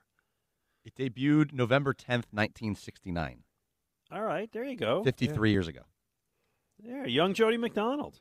I knew of Sesame Street. I watched it every once in a while. I was not a devotee. Didn't have to be in. I was. You knew how to spell. Was more of a Flintstones guy. I got my education from Fred more than Ernie or Bert. People still watch the Flintstones. Speaking of I got no idea. Okay. Is it anywhere on any TV? Anywhere? I guess you can punch everything up anything. Somewhere. Right. You can go find it if you want to, but just can you be cruising on by and find the Flintstones? I don't think so. Well, unanswered question for the day. We'll sneak in Tim in North Carolina. Hello, Tim. Hey, how are you guys? When are you guys going to do a throwback remote show from McDonald's sometime? We should. The only problem with that is, and Glenn, see if you have the same exact response I do. The one that gets me, 9 out of every 10 times somebody said, I saw you and Glenn at a McDonald's. It was the McDonald's on the Berlin Circle. Yes. Yeah. And that no longer exists. I live close Oh. enough. I can tell Oh. you that the McDonald's from there has been moved. It's still only like 3/4 of a mile, not even, maybe 1/4 of a mile up Route 73, but it is not the same McDonald's. That building no longer exists. Yeah, Tim, do not feel you need to suggest that to management. I'm perfectly happy doing it. Current setup's just fine. Sorry I brought it up. No. Yeah. Well, I was just wondering, and maybe you guys could help me out with this. What happened to that that head coaching candidate, genius defensive coordinator that the Eagles hired? What's he doing these days? Because Jonathan Gannon. Oh, you're talking about whatever his name- Gannon. I was thinking, Gannon. like, what are you talking about? Jim Schwartz? Who are we talking about? Gannon. Gannon. Yeah, well, I mean, that's what we talked about earlier. It was a really disappointing first game. He's got a lot of new guys in the lineup, and we hope, and Jody, I would like to believe that it's going to pick up so the defense doesn't allow 27-plus points every game. And I think John McClain touched on it as well. You know, the defensive line doesn't seem to be coordinating their pass rush with the cornerbacks in the coverage. That they're giving, anybody can get the ball out quick if the receivers are given 10 yards to get into their routes. Well, that's the wave of the National Football League. Glenn, everybody is playing zone defense these days. You know the phrase "shutdown corner"? It doesn't exist. It's fiction. There is no such thing as a shutdown corner because either A, they're not good enough to do it, or B, nobody deploys it. Nobody asks a cornerback to go man up on a guy, follow him all over the field, just take him out of the game. Darrelle Revis was probably the last one, basically a decade ago for the Jets. There's no such thing as a shutdown corner. Sorry, Big Play Slay. You're not one, but you're not alone. There isn't another one in the National Football League. Tim, what is the TV show? I should tee this up again. So MASH is having its, yesterday was the 50th anniversary of the debut of the TV show MASH. And in honor of that, we are giving away our Shive Vintage Sports $50 gift card today to whoever can tell us a TV show that is on now or has been on in the last couple of years that will still be relevant in 2073. And you've got Doctor Who. It debuted in '63, and it's just hitting its stride now. Is it still on? It's still on. It's about to have its 60th anniversary show. They're bringing back all of the still living doctors. Wow. Yeah. Oh, and one other, I have a recommendation, TV show, Apple TV. Sure. I don't know if you guys have caught it. 5 Days at Memorial. It's on my list to catch. I've seen the previews for it. Yeah, I have too, and people say it's very good, and it's one that, hey, I'm paying for Apple TV Plus. I might as well get my money's worth. Yeah. You a Doctor Who guy? No, but I do watch BBC every once in a while, the Americanized version of BBC, because they've got old Star Trek episodes on it. You know, I'm a Star Trek guy. So I see the promotions for Doctor Who all the time. I've never gotten into the show, never watched the show, but I got to admit that it at least makes me think about potentially watching, because I can get sucked in by good promos. Dan Wilson, are you a Doctor Who guy? I am not a Doctor Who guy. Okay. I'm generally not a sci-fi kind of guy. I'm not a Star Trek. I'm not a Star Wars. I'm not any of that stuff. I just somehow my life avoided all of that stuff. I was not a Harry Potter guy. I was not a what's the Hobbit trilogy? What's the overall name of that thing? Yeah, come on, one of you guys has to know. The Hobbits. Yeah, the Lord of the Rings. Lord of the Rings. Thank you. In fact, I have a neighbor. So the initial Lord of the Rings movie, and I apologize, I do not know the name of it, is often makes lists of the greatest films ever made. The American Film Institute put out the list, I think, in 2019 of the 100 greatest movies ever made. And during the pandemic, when we weren't going anywhere, my wife and I said, you know what? Let's make our way through this, and we'll watch all the movies we never did. And so most of the ones we watched were kind of older movies, Bridge on the River Kwai and, Lawrence of Arabia, which is the longest damn movie ever made. But, so that's like, hey, when we were all stuck inside, we did that. And that's on the list, and I did not watch it. I have a neighbor, Raj, with whom we each do this thing where it's like, hey, try this, and I got him to try. The guy had never eaten barbecue in his life, so I got him to eat barbecue, and then he gets me to do something, and then I got him to do crosswords, and so he is saying that I have to watch these Lord of the Ring movies. So that may happen. And that's a long way of getting around to I don't watch Doctor Who. You'd rather do Wordle. I do. Got it in 3 today, Jody. I'm impressed. They gave you a real word? Yes. Wasn't pair? No, I struck out on that one on Friday, but no, today's Well, yeah, I saw your tweet about that. Yeah. What the hell was it? So here's what it. So okay, we're late for a break, but I know. I apologize. But That's I okay. need the answer to this. So you don't do Wordle, but I think your No. wife does. You said no. Oh, okay. But I you know what of it. is. I know people who live and Right. die. My partner on Sundays included, who think that if they don't get it, somehow their life isn't fulfilled. Well, I've missed it 3 times in 250 opportunities, so missing it was a big deal. So it's a 5-letter word, and you basically have 6 chances to guess the word, and I don't need to give everybody how it works because whatever. And what I had was I had 4 of the 5 letters. I had P-A-blank-E-R, okay? So I had that on 3. I got 3 more guesses. Jody, what might you go with that? P-A-blank-E-R? Yeah. Pager. Pager is good. Paper is good. Paver is good. Pacer is good. There's a lot of opportunities, right? Right. The word was parer. P-A-R-E-R. You familiar with that? P-A-R-E-R? Yeah, I got no idea. Yeah, never heard that. It's basically a British word for what you use to like cut the skin off of a carrot.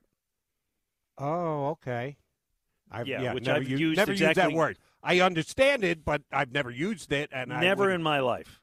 If So you had 26 other options, I might have gotten to it if I got into the 20s. I might have gone there. I didn't would've get got it. Other and, letters before that.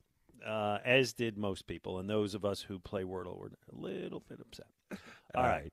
215-592-9494. 215-592-9494. Jody McDowell and Glenn McNair. We're going up to Phillies baseball, 135. Phillies against the Atlanta Braves, and we will take your calls between now and then on 94 WIP.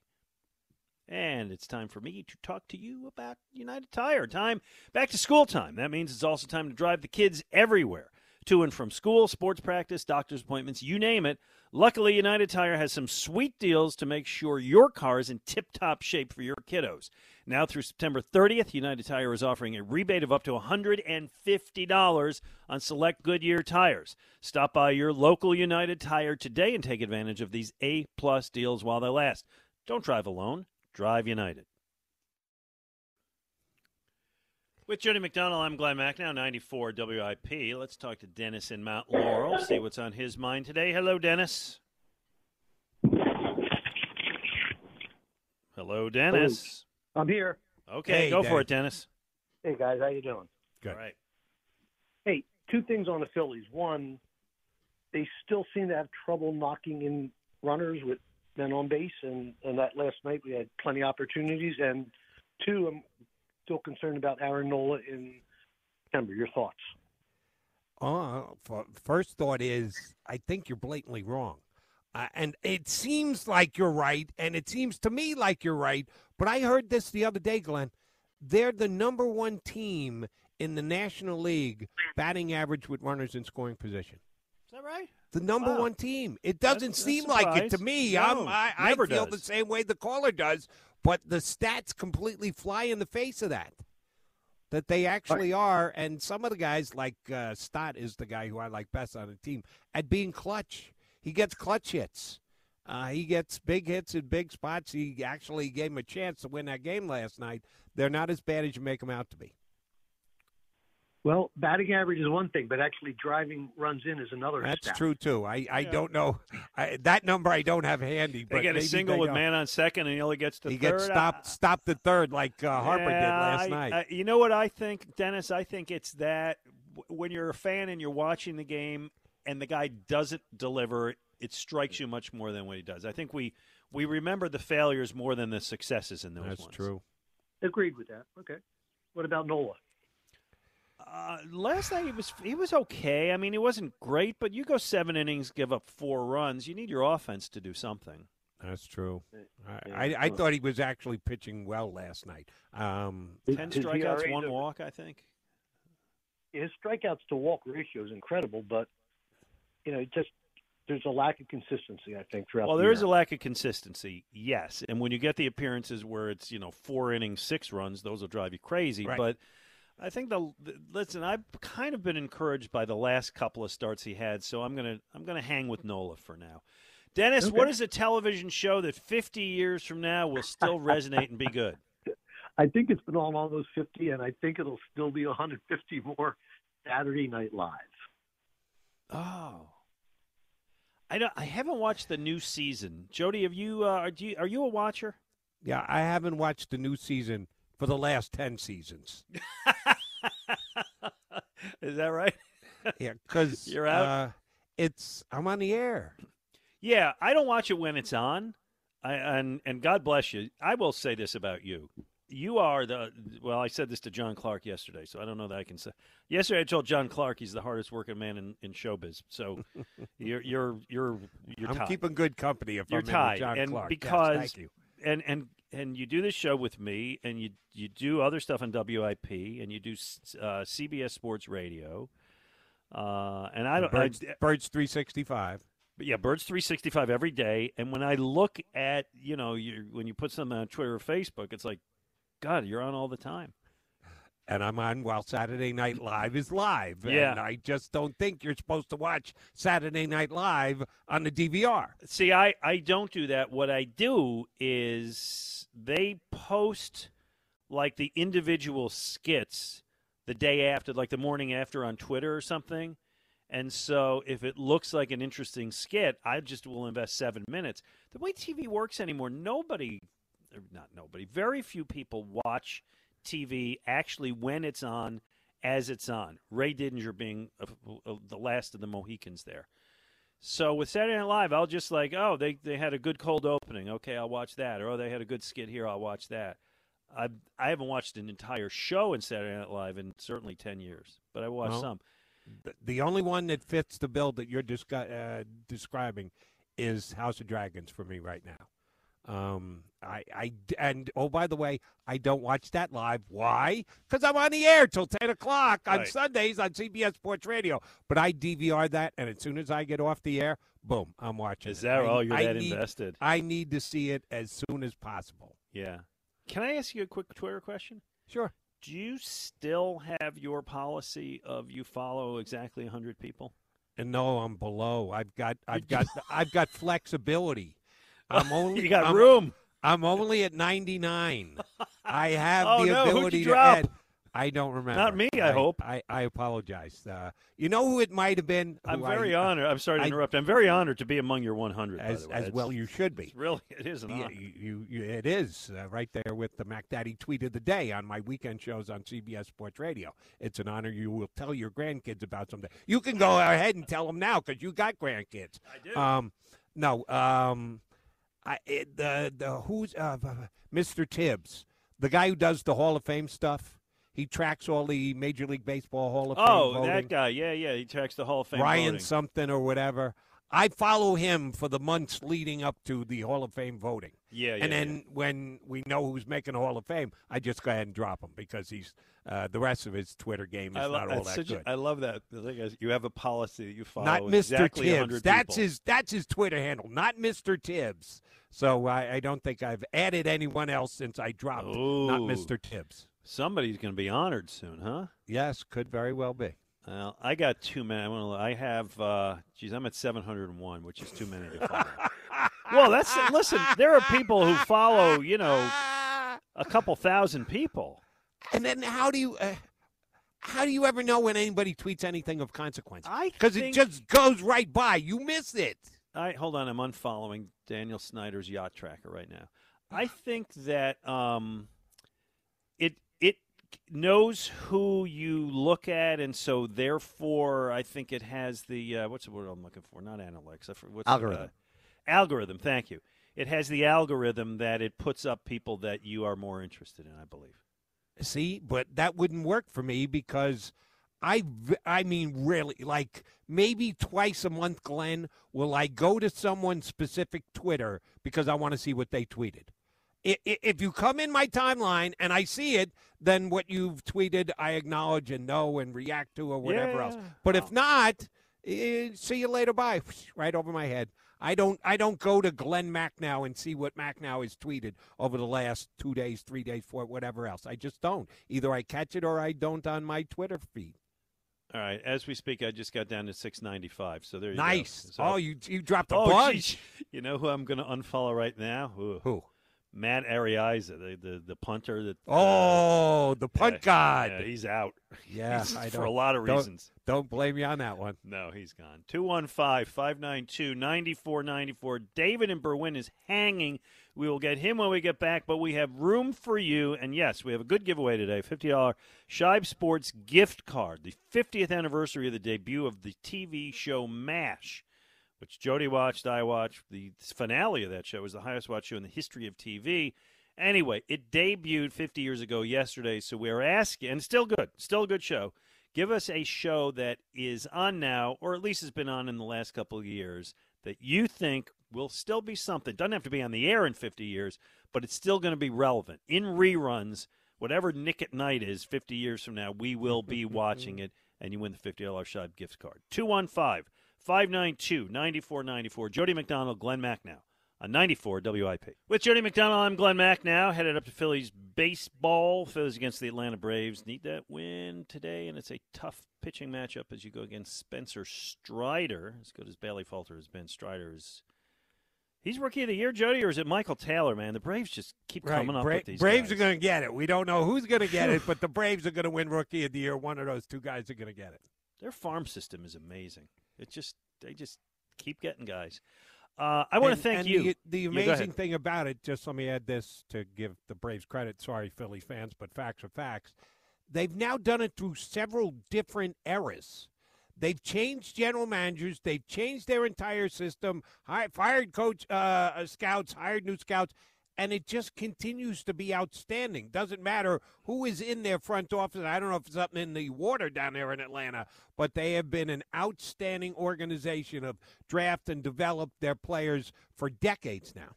Yeah, I mean, I remember when it was like Hayward and McCann and all those guys coming up at the same time, and it's like, wow, they really struck gold, but they just keep doing it. Yes, and I would say envy is an emotion I have with that.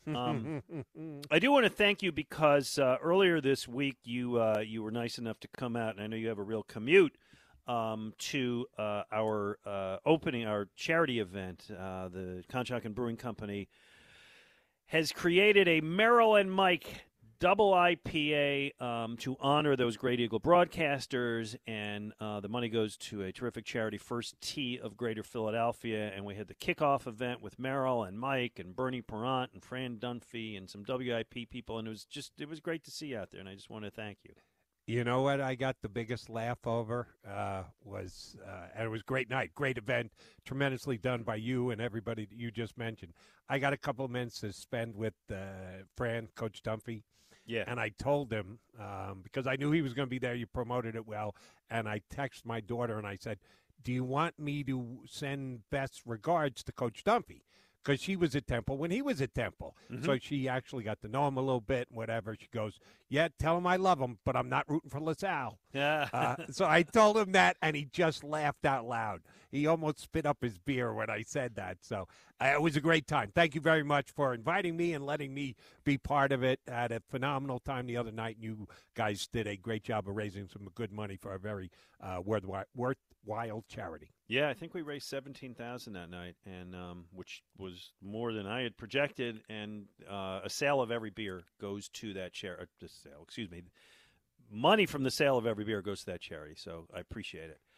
Let's get David in Berwyn. What's happening, David? Jody, Glenn, how you doing? All right. We're good. Let's bring it back to football, okay? Sure. Yeah. Of course, I could throw Mandalou in, which I predicted a year before, but anyway, that's another story. Monday Night Football with the Vikings. Vikings have always been very sporadic, and of course, do I know the Vikings? Absolutely. If you knew Jim Marshall, Alan Page, Fran Tarkenton, those are the guys Yeah. that I still remember that, the Vikings. All right, hold on. I'm going to give you a quiz. What was the nickname for their defensive line in those days? Purple People Eater? Very You got good. it, pal. Huh? Yep. Yeah, you got it. That's the easiest question I ever had. Let me give you one. What number did Jim Marshall, defensive end, wear? 81. 70. Exactly. That's That was my next okay. guess. 81, I think it was Carl Eller. I think you were close, Mac, man. There you go. Carl I knew it was somebody wore good. 81. There you go. Isn't that something? All right, what else you got? All right, one more. Wait, one more. What one more. was Jim Marshall most famous for? He ran the wrong way. Very good. Oh, you are good. You're a diehard Viking historian. Now, let me tell you, let's set it up now because nobody's talking this Monday Night Football, which was huge in its day. Huge. Are you kidding me? Monday Night Football. I remember in the 60s, my dad getting all this heavy wool clothing on, and he's going to this Monday Night Football game at the, I don't know if it was not JFK. What's the other big one down there that they used to have? The Vet. Franklin Field, probably. No, it was at the Franklin Vet. Field. Well, I guess the first year was Franklin Field, and then was the Vet. Yeah. And that was the night that Cosell was drinking. That was the night that Cosell was drinking and got sick. You are correct. Wow, that's a great memory. David, I got one more for you before we go. Ready? I got an old Vikings trivia question for you. The Vikings had a center who was a Hall of Famer who played in the most consecutive games ever by an offensive lineman. What was his name? Tinghoff? Say again? Tinglehoff? Oh, you're good. It was Mick Mick Tinglehoff. I knew that one. I very good. I wanted to one up You you, were and the I couldn't lifeline. do it. I could have helped you out. That's got to be before. Well, maybe it's right when you were old enough to know about it. Because Right, but I'm he's thinking a Hall of Famer, right? He's a Hall Tinglehoff of made the Hall of Fame, so That that's is how I correct. would know him. Yep. There you go. Well done. All right, we'll grab a couple of calls, and then you and I will make some picks for games today, well, and also the Eagles. Aaron in Norristown is with us. Hey, Aaron. Good afternoon, gentlemen. Hey. How you guys doing? Good. Good, and you? Good. I want to talk about the Phillies. I'm not going to say I don't think they're going to make the playoffs, but I'm starting to get more concerned. First of all, Jody, you were mentioning the stat, how they lead the National League and with runners in scoring position. It's such a misleading stat. Yeah, because- batting average. Batting average, right? Because their batting average with the man on third and less than 2 outs is the worst in the National League. I think they're 18 for like 100 going into this weekend. They also only had 2 hits all year with the bases loaded and no outs, and you saw that come to fruition last night. Twice they had a man on third with less than 2 outs. Twice the batter struck out. It is such a bizarre stat that they lead in batting average, but are the worst with a man on third and less than 1 out. I'm really well, confused. because you could have a man on second. Wait. and get a base hit. Hold on. I just want to back up. I want to hear the two stat. I want to hear Jody's stat and your stat to try to figure out how they match up. Jody, your stat was what? They were, this is what I heard on a broadcast the other day, the top team in the National League, batting average-wise, with runners in scoring position. Right, that's Okay. correct. 278. But however, with a man on third and less than 2 out, which is a very specific situation, they are 18 for 98 going into the weekend. They also only have 2 hits with a man with the bases loaded and nobody out all year. Only 2 hits. Okay. Which is exactly what happened last night. Twice they had a man on third with less than 2 outs, and one time Segura struck out, and I think another time Bryson Stott struck out. And that's what's killing them. So, but the bigger problem going into the playoffs is the Brewers only have, I think, 4 games on the road left all year against the Reds, and we spend our last 10 games on the road. Yeah. Basically, if the Phillies make the playoffs, they won't be home from September 25th until October 15th. So they get to pour champagne on each other. Where, down in Miami? Where Washington, wherever, somewhere. Okay. Yeah, wherever All right. yeah. I hear you. Oh, it's going to have to be Houston, and the good thing about that is Houston has so far distanced themselves from everyone else in their division and the Yankees for the best overall record. They can do anything they want those last 3 games. I still think the reserves are still probably better than our team, but hopefully not. Oh, shot on goal score. Damn, that's not right. Oh, yeah. Aaron, give us a television show that will hold up 50 years from now. Well, it's on every day. Has anybody ever mentioned Law and Order? Because I think there's a Law and Order. I was waiting for that. I was waiting because somebody Law said and Order, Law and Order's not on now. NCIS. Law and Order is better than that. Jody, you Yeah, a Law and Order guy? Every single one of them. Doesn't surprise The me. original, SVU. If middle of the day, nothing's on, I can find a Law Thanks, and Order Aaron. rerun somewhere on television. I guarantee you there's one on 24 hours a day, 7 days a week, 365 days a year. There's a Law and Order remake, re-airing somewhere on television if you got enough channels. Yeah, good stuff. Dan Wilson, my screen froze, so just do me a favor, and you're going to have to get the callers up from here. This happens every once in a while. I think that's a very good answer. All right, let's get Andrew in Philly and see what he has to say, and then we'll talk about some other things. Hello, Andrew. Hey, Glenn. Hey, Jody. How you guys doing? We're good. All right. Good. Glenn, I've been listening to you since I was like 14, sitting in the back of my dad's car when you were doing evenings, on I hear that these days, and while it makes me feel old, I still appreciate it. Yeah, I got all your books and everything. So thank you. Do you think? I know the last guy was talking about the Phillies and everything. Could the rough stretch they may have here this week maybe benefit them? If they drop back to third and ended up maybe having to play the Cardinals in the first round. I know you don't want to lose games on purpose. I don't know how many they're up either on the Brewers. Could that possibly benefit them if they ended up getting matched up with maybe the Cardinals in the first round? I'd rather play the Cardinals than the Braves, but you're right. You can't. Having lived through the process, I don't want to go back down that road again of not trying to win games on purpose. I don't think I'm not even suggesting lose on purpose. I'm just, it may be in the end if they did have a rough week this week and they drop back, that could maybe benefit them in the long run. Maybe. Yeah, but be careful because before you know it, you're the team on the outside looking in. That's where. Yeah. That's where. Listen, I will be surprised and delighted, Andrew, if the Phillies get past the first round. I would be stunned and amazed. So whoever they play in the first round, I think their chances are slim. Cardinals over the Braves, I guess. I mean, the Cardinals are a pretty good team. Yeah, have the Phillies fared better this season against the Cardinals and the Braves, though? Yes, they won the season series against the Cardinals. They That's did. not happening against the Braves. Yeah. All right. Hey, I have a recommendation for you guys. A documentary on HBO. Whether you're a skateboarding fan or not, Tony Hawk Until the Wheels Come Off. I don't know if you guys have seen it or heard of it. Heard of it, have not seen it. Yeah. It's a tremendous documentary about Tony Hawk, what he did to the sport, and just like the grueling pain those guys put themselves through. Just how athletic they really are as skateboarders. Okay. It's really well done documentary. I appreciate it. Thank you. Always like a good recommendation, and I appreciate that.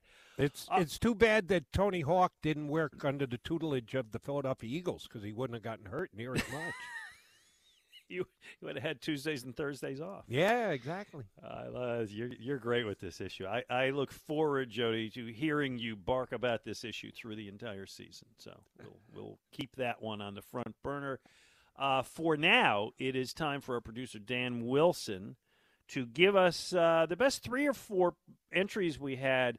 The topic today, given that it is the 50th anniversary of the debut of the TV series MASH, what is a TV, and that was 50 years ago, it still holds up. What is a TV series that will still hold up in 50 years? Dan, give us like a couple nominees and we'll hack it out. Yes, so a really wide variety of entries, I would say here. We had Blue Bloods, we had The Simpsons, Sesame Street, Law and Order, and Doctor Who were the ones that I thought got the best reactions and that I personally thought were the best. All right. Jody, what's your first instinct here? It's one of two. It's either The Simpsons or Law and Order. I'm almost tempted to go to The Simpsons because I actually was as big fan as I before it ever became the super mega hit that it was. But shame, I guess I'd have to vote for Law and Order because I watch an episode a day. At some point during the day, every day I watch 10 minutes of Law and Order somewhere, and I didn't even think about it. So I would lean toward Law and Order. All right, so in 2073, old Jody McDonald, old McDonald is going to be watching Law and Order.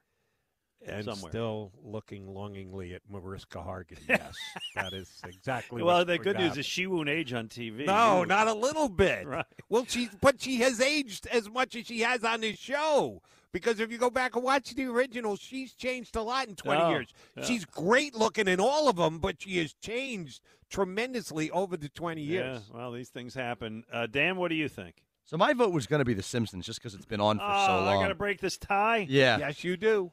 I'll go with Jody on that. I think the late entry of Law and Order was one that as soon as he said it, I thought, oh, that's good. So who wins that? So Aaron is our winner. Aaron in Norristown. All right, Dan, you make sure you send that to all the involved parties. Congratulations to Aaron.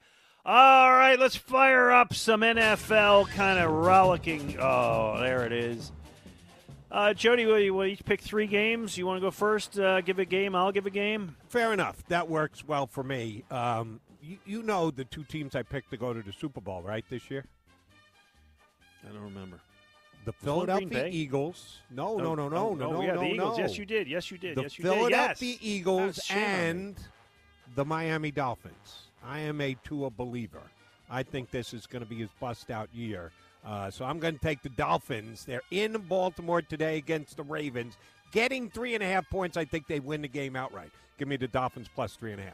All right, I got the. I'm going to take. I'm sorry. The game is the Bucs at the Saints. The Bucs are 2.5-point favorites. Bucs beat Dallas Week 1, who lost Dak Prescott. Bucs offense did not look particularly good. They didn't finish drives. Saints have beaten Tampa 4 out of the last 5 times they have played, only losing in the playoffs last year. They've beaten them 6 times in the regular season. I'm going to stick with that and say the Saints at home get the upset win over Tampa Bay. And take the 2.5 points just to I'll cover get the your 2.5 backside. points as a gift, yes. Exactly. I think that the first-year coach of the Denver Broncos made a horrific mistake in Monday Night Football when he had Russell Wilson ready to go for it on 4th down, called a timeout, called him over the sideline, said, go for the field goal. 64-yard field goal ridiculous. attempt. Yes. Just how do you do something like that? And I like Hackett. I think he's going to be a good coach, but that was just ridiculously bad. Oh, I think he lets Russ cook today. They're at home, first home game of the season. Texans coming to town, probably feeling themselves off a tie last week. I think the Broncos win by more than 2 touchdowns today. Late 10 with Denver at home. Okay, that's. I looked at that and I thought 10 was hefty, but your argument is a good one. Great game today. Chiefs against the Chargers. The Chiefs are -4. No, McMahon. What? They played that one already. That was crap! Thursday. What am I that was talking about? Thursday That was the other night. Were you going to take the Chiefs? Yeah, never mind. Never mind. Shame on me. You know why? I wrote this earlier in the week. Damn it. They did play that. I wrote this down on Wednesday. That's right. Oh, geez. I didn't get to watch the game. All right, here you go. Chiefs won, by the way. So Well, if you I were had taking it. the Chiefs, you look good. I feel good about that. Okay, Yeah, here you go. They didn't play the Pats Pittsburgh yet, right? The Okay. Patriots They did and the Steelers play in about 35 minutes, yes. Yeah, well, I'll give you that one now then. Here you go. Patriots -2 at Pittsburgh. Jody, once upon a time it was Roethlisberger versus Brady. Today it's Mitch Trubisky versus Mac Jones. It's lost a little bit of its luster. Although you have Mike Tomlin, you have Bill Belichick, so I guess that's pretty good. The Steelers' offense did not look very good week 1 against Cincy. The defense did. They picked up Joe Burrow 4 times. They had a pick 6. They sacked him 7 times. The Patriots lost to your Miami Dolphins, had just 271 yards of offense. I used to say that it was a fool's errand to bet against Bill Belichick, but you know what? Now I'm going to do it. I'm going to take Pittsburgh. Again, another home dog. Pittsburgh getting 2 at home against the Patriots. I'll take the Steelers. Yeah, I'll take those extra points just in case, even when you think they can win the game. All right, last one for me. I'm going with an over or under. Carson Wentz, our buddy, got a win week number 1 although I wasn't uber impressed with the way that he played. And I think the Detroit Lions' 35 points last week was a mirage. I think it was just the fact that the Eagles were nowhere near ready and prepped to play defense in the game. There's no way the Lions are having that kind of an offensive outburst again. Over under Washington Detroit is 48.5. Count me in for the under. I think this has got. I think it's got 17-14 written all over it. Interesting. All right. Well, I'm already 1-0 since I did these on Wednesday. But I guess, yeah. How about that? All right. One more game, Jody. This folded piece of paper in my hand has the exact final score of the Philadelphia Eagles' Titanic tilt against the Minnesota Vikings tomorrow night, but I will ask you to please go first on that one. Ooh, shame on me. I wasn't prepped for this. The exact score of the Eagles. Well, whatever. Whatever you want to do. All right, and I know you and Ray had such fun with this over the years. I feel badly. The folded piece of paper. I've dropped the ball on the folded piece of paper, so shame on me. I'll go with Philadelphia Eagles win 24-20, which means if you're wagering it, it will be an Eagles victory, but just by the skin of their teeth, because they're anywhere from a 2.5 to a 3-point favorite. So I say they win, they cover, but not by a whole hell of a lot. Eagles win 24-20. And the over-under on that last I saw was 50.5, so you got the under on that. Geez, I'm going against it in all respects, and I don't like it. I really hated seeing the Eagles let the Lions back in the game. They had a 17-point lead on the road, and the Lions just charged down the stretch there. I do think the Eagles' defense will get better during the season. I mean, it sure needs to, but I don't know that I believe Jonathan Gannon is going to figure it out in 8 days since last Sunday. Justin Jefferson is scarier than anything the Lions had. Kirk Cousins is a better quarterback than Jared Goff. He always plays. An L? You're picking an L, week number 2, Mac, now? Jody, I'm calling it as I see it. The hope is that Minnesota's offensive line isn't as good as Detroit. I need the Eagles to generate a damn pass rush. Let me be wrong. The Eagles won last week by leaning on Jalen Hurts scrambling. Maybe they have to do it again, but as of right now, at the risk of alienating our fan base, I take the Vikings in a thriller, 34-31. I can't pick the Eagles 17 games this year. No, there'll be games I'll pick against the Eagles too, but the Vikings will not be one of them. I'll be delighted to be wrong on that. All right, we're going to take a break now, and we will come back with leading off Jody McDonald, Glenn Mack now on 94 WIP. All right, Jody Mack here to tell you about the BetParx app. I've already put my action in for the day. If you enjoy the extra action of playing while the NFL is playing college football on Saturdays, the BetParx Sportsbook and Casino app is everything you want in a digital casino and sportsbook. Doesn't matter where you are, anytime. All you got to do is take out your phone. You're ready to play. Download the app. Check out all the offerings they have. You're going to want to get aboard. You're going to want to play and have some fun with them. You can download it at either the App Store, Google Play, or on their website, betparx.com. When you go to the website and you do sign up, how would you like to get your first bet risk-free up to $750?